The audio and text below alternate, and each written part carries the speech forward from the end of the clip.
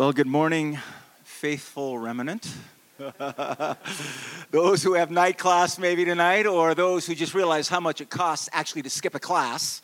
It's a lot of money, so sometimes you just need to hit the road and take a break. I get it. So turn to someone, give them a hug, and by the way, as you give them a hug, describe to them what your favorite Thanksgiving food is, all right?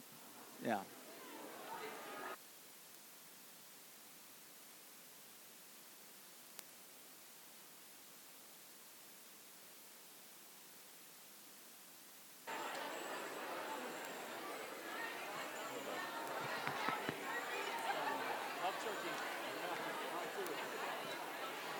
All right, don't go too crazy here.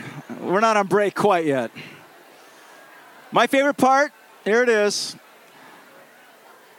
Favorite part of Thanksgiving is the turkey with the cranberries. Second, pumpkin pie, but the turkey has tryptophan in it, or tryptophan. You know what I'm talking about? It's that little amino acid that makes you sleepy. Oh, you eat the turkey, you turn the football game on, and you kind of doze. It's that little in-between. Oh, baby. I love that. Except my grandkids are in town. They're going to be jumping on me. But, hey, we have a lot to be thankful for. One little announcement before we pray. There is no, I think we would all get this, but there's no Hosanna tonight. Well, you could show up and just be by yourself. 1 Thessalonians 5:16 through 18 says this.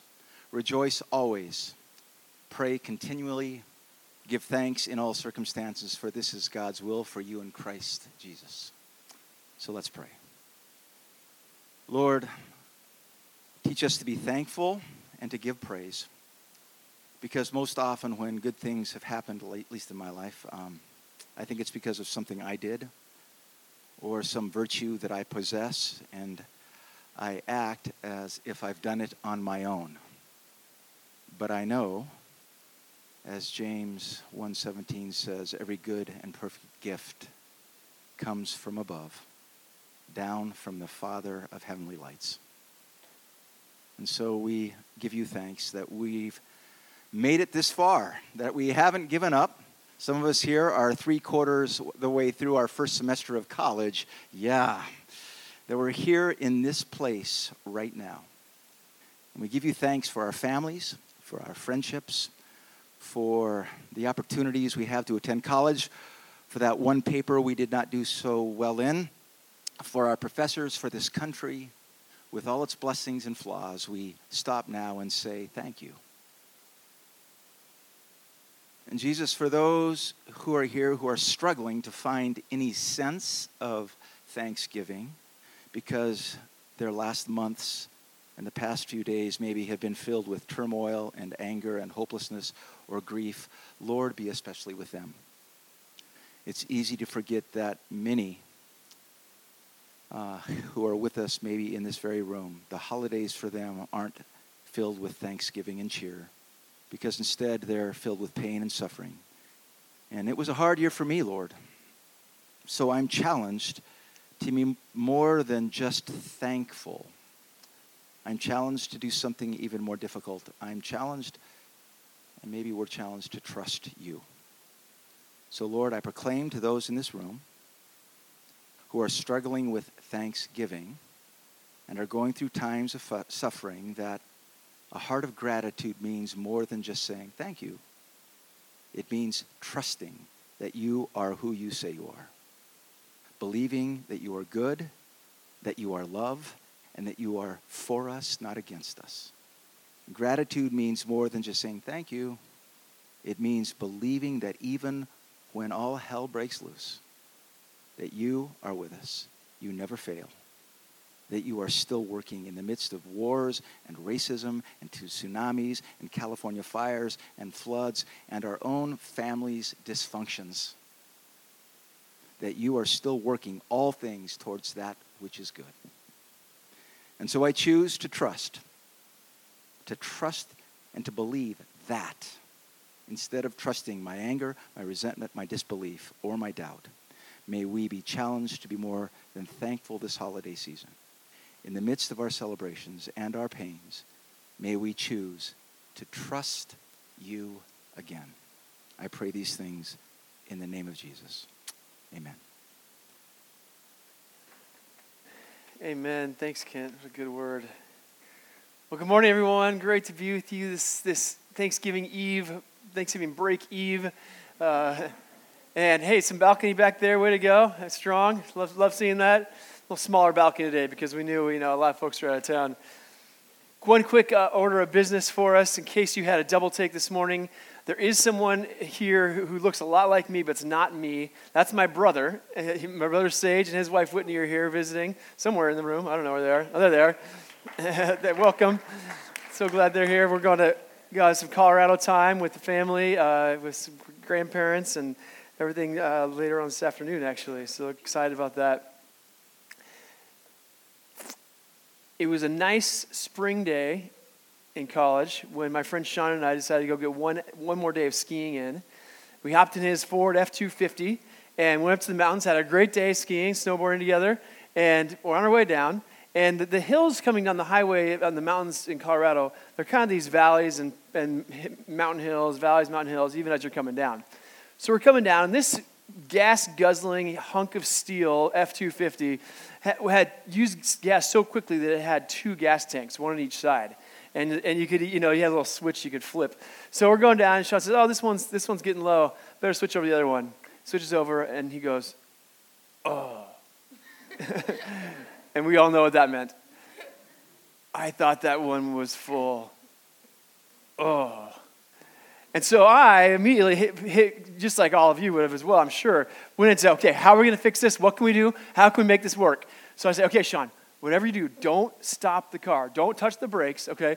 We're going to, once we start slowing down, I'll hop out. I'll start pushing. You kind of steer, and push, and we're going to get this thing up the hill, and we're going to wait at a gas station. And so, you have to remember, this is in my football playing days when I was a much larger human being, and I had a little more momentum to push behind that thing. So we did it. We get down, we start pushing and push and push and push. Sean, don't give up. Don't give up, Sean. Go. Don't give up. We're going to make it. Don't lose the momentum.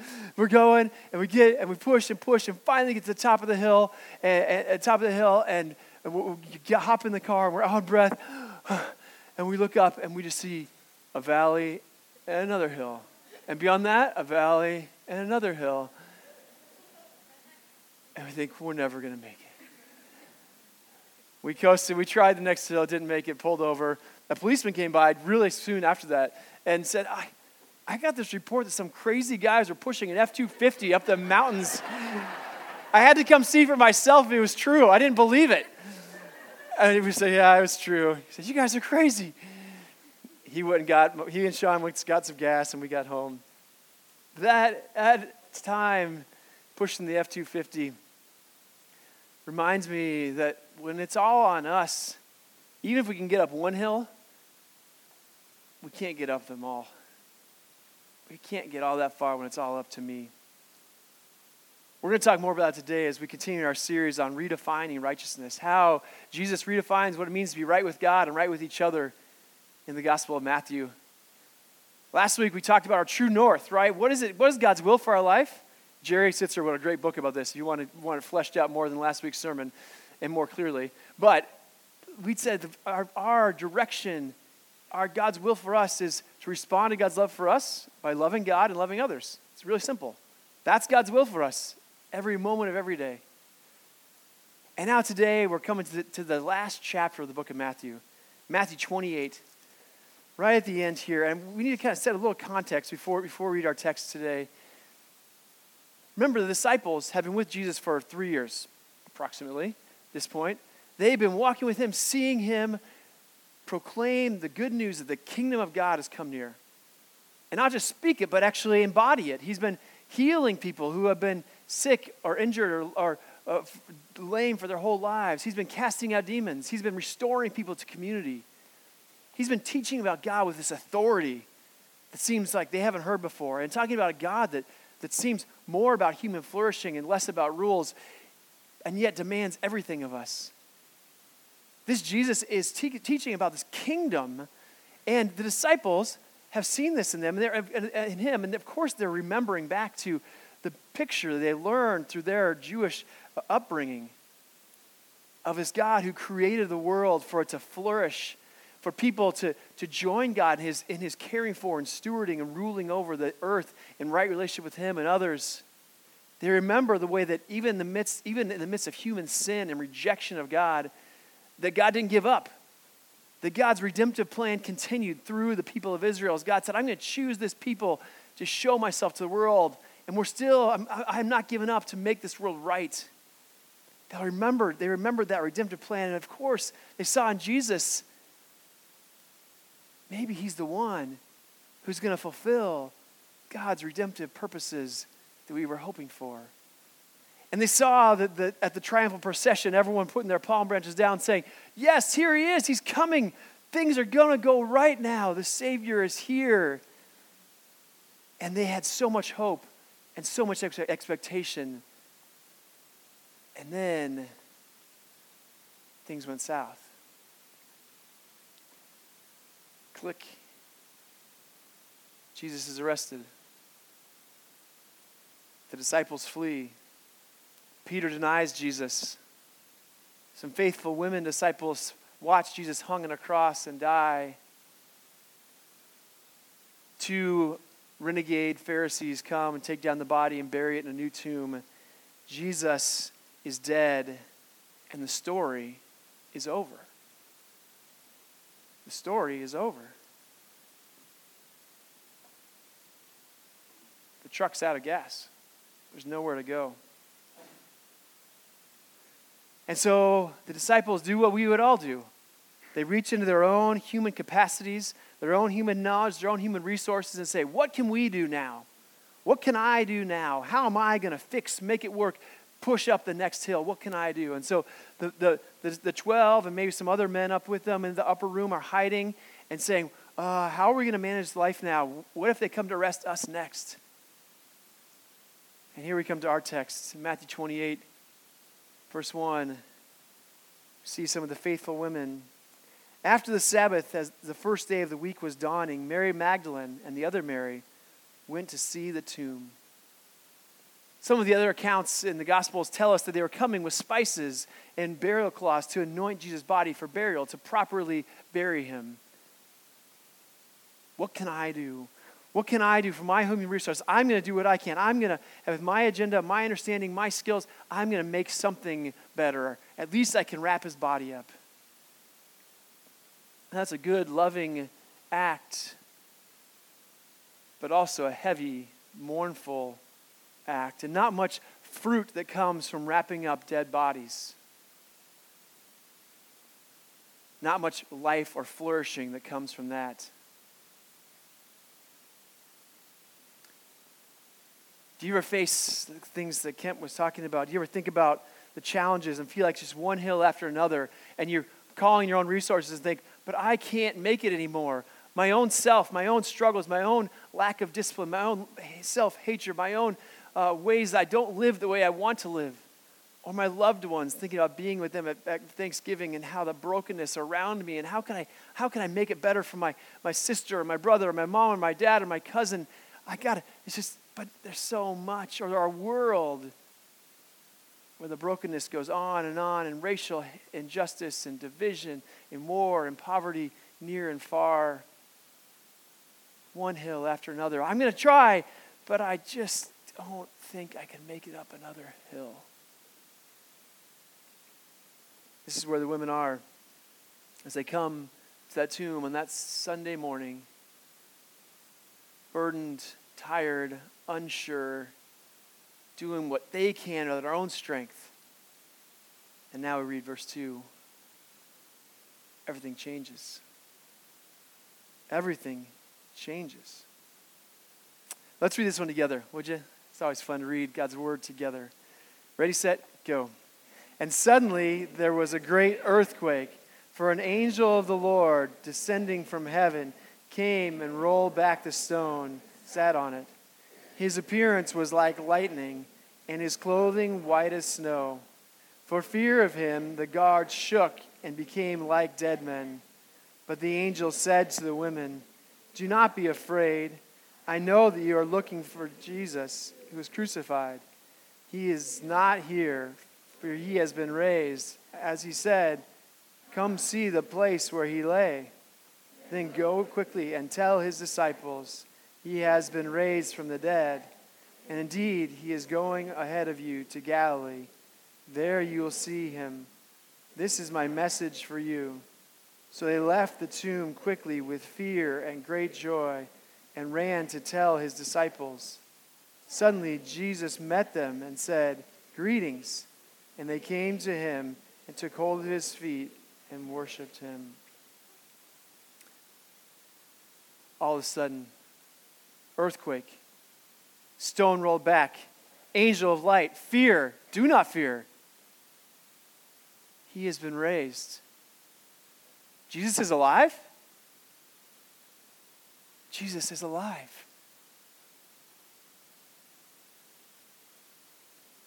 Everything changes. And as they go, Jesus comes to them. Just like Jesus, to do that right, they don't find him. He finds them. Jesus comes to them, and they fall at his feet, and they worship him in joy and fear. Jesus, you're alive. You're alive. This changes everything. Jesus, you're alive. God's redemptive plan isn't finished. There's more. It's still going. We hear after Jesus appeared for 40 days to the disciples in various ways, he then ascends. The living Jesus, bodily living Jesus, ascends just to be at the right hand of the Father where he reigns and says he's going to come back in the same way he went. The living Jesus right now with a body is reigning at the right hand of God. Jesus is alive. Jesus is alive. And this changes everything. Jesus even now stands at the right hand of God, bringing us, clothing us in his righteousness. We're talking about forgiveness. Jesus right now is standing on our behalf, interceding for us. He lives to intercede for us, bringing us to God. He sends his Spirit to unite us with him, remind us that we're his children, and he sends his Spirit to send us out and empower us into his mission in the world as he continues his redemptive work, because he lives. He is active today. The living Jesus is actively working for the redemption of the universe today. This Jesus lives, and that changes everything. Verse 10, that Jesus says, see, it's not just that he lives, there's something else that happens too. He says to the women, don't be afraid. Go and tell my brothers to go to Galilee, and there they will see me. See, Jesus is at work. The living Jesus is at work. He's reconciling the world to himself in Christ. He's making all things new. The living Jesus is building his kingdom, not our kingdom, his kingdom.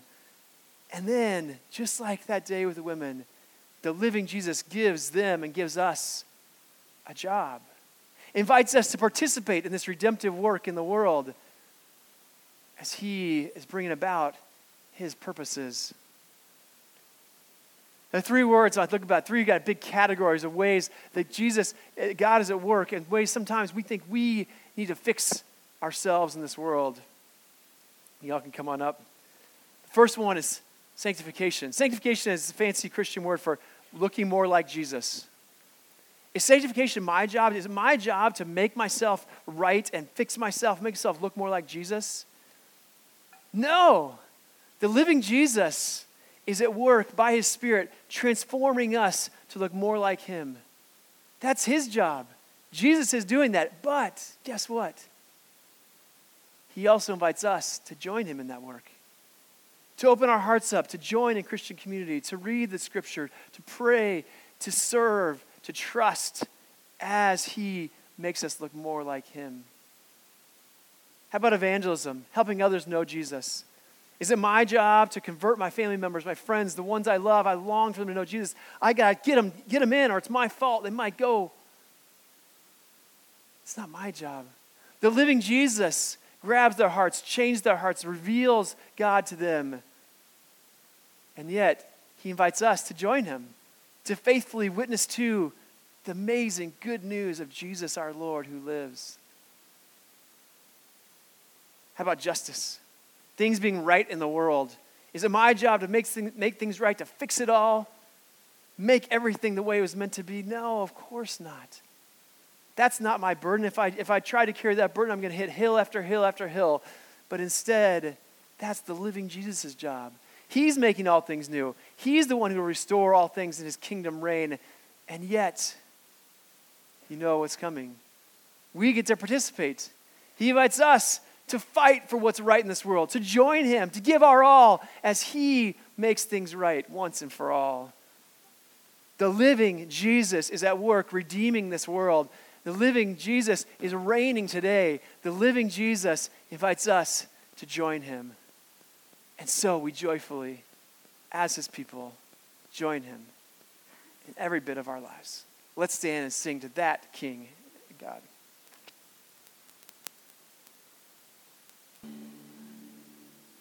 Amen. So we go from here knowing that Jesus lives and reigns. He is King. And so we can seek him first and trust him and know the burden's not on our shoulders.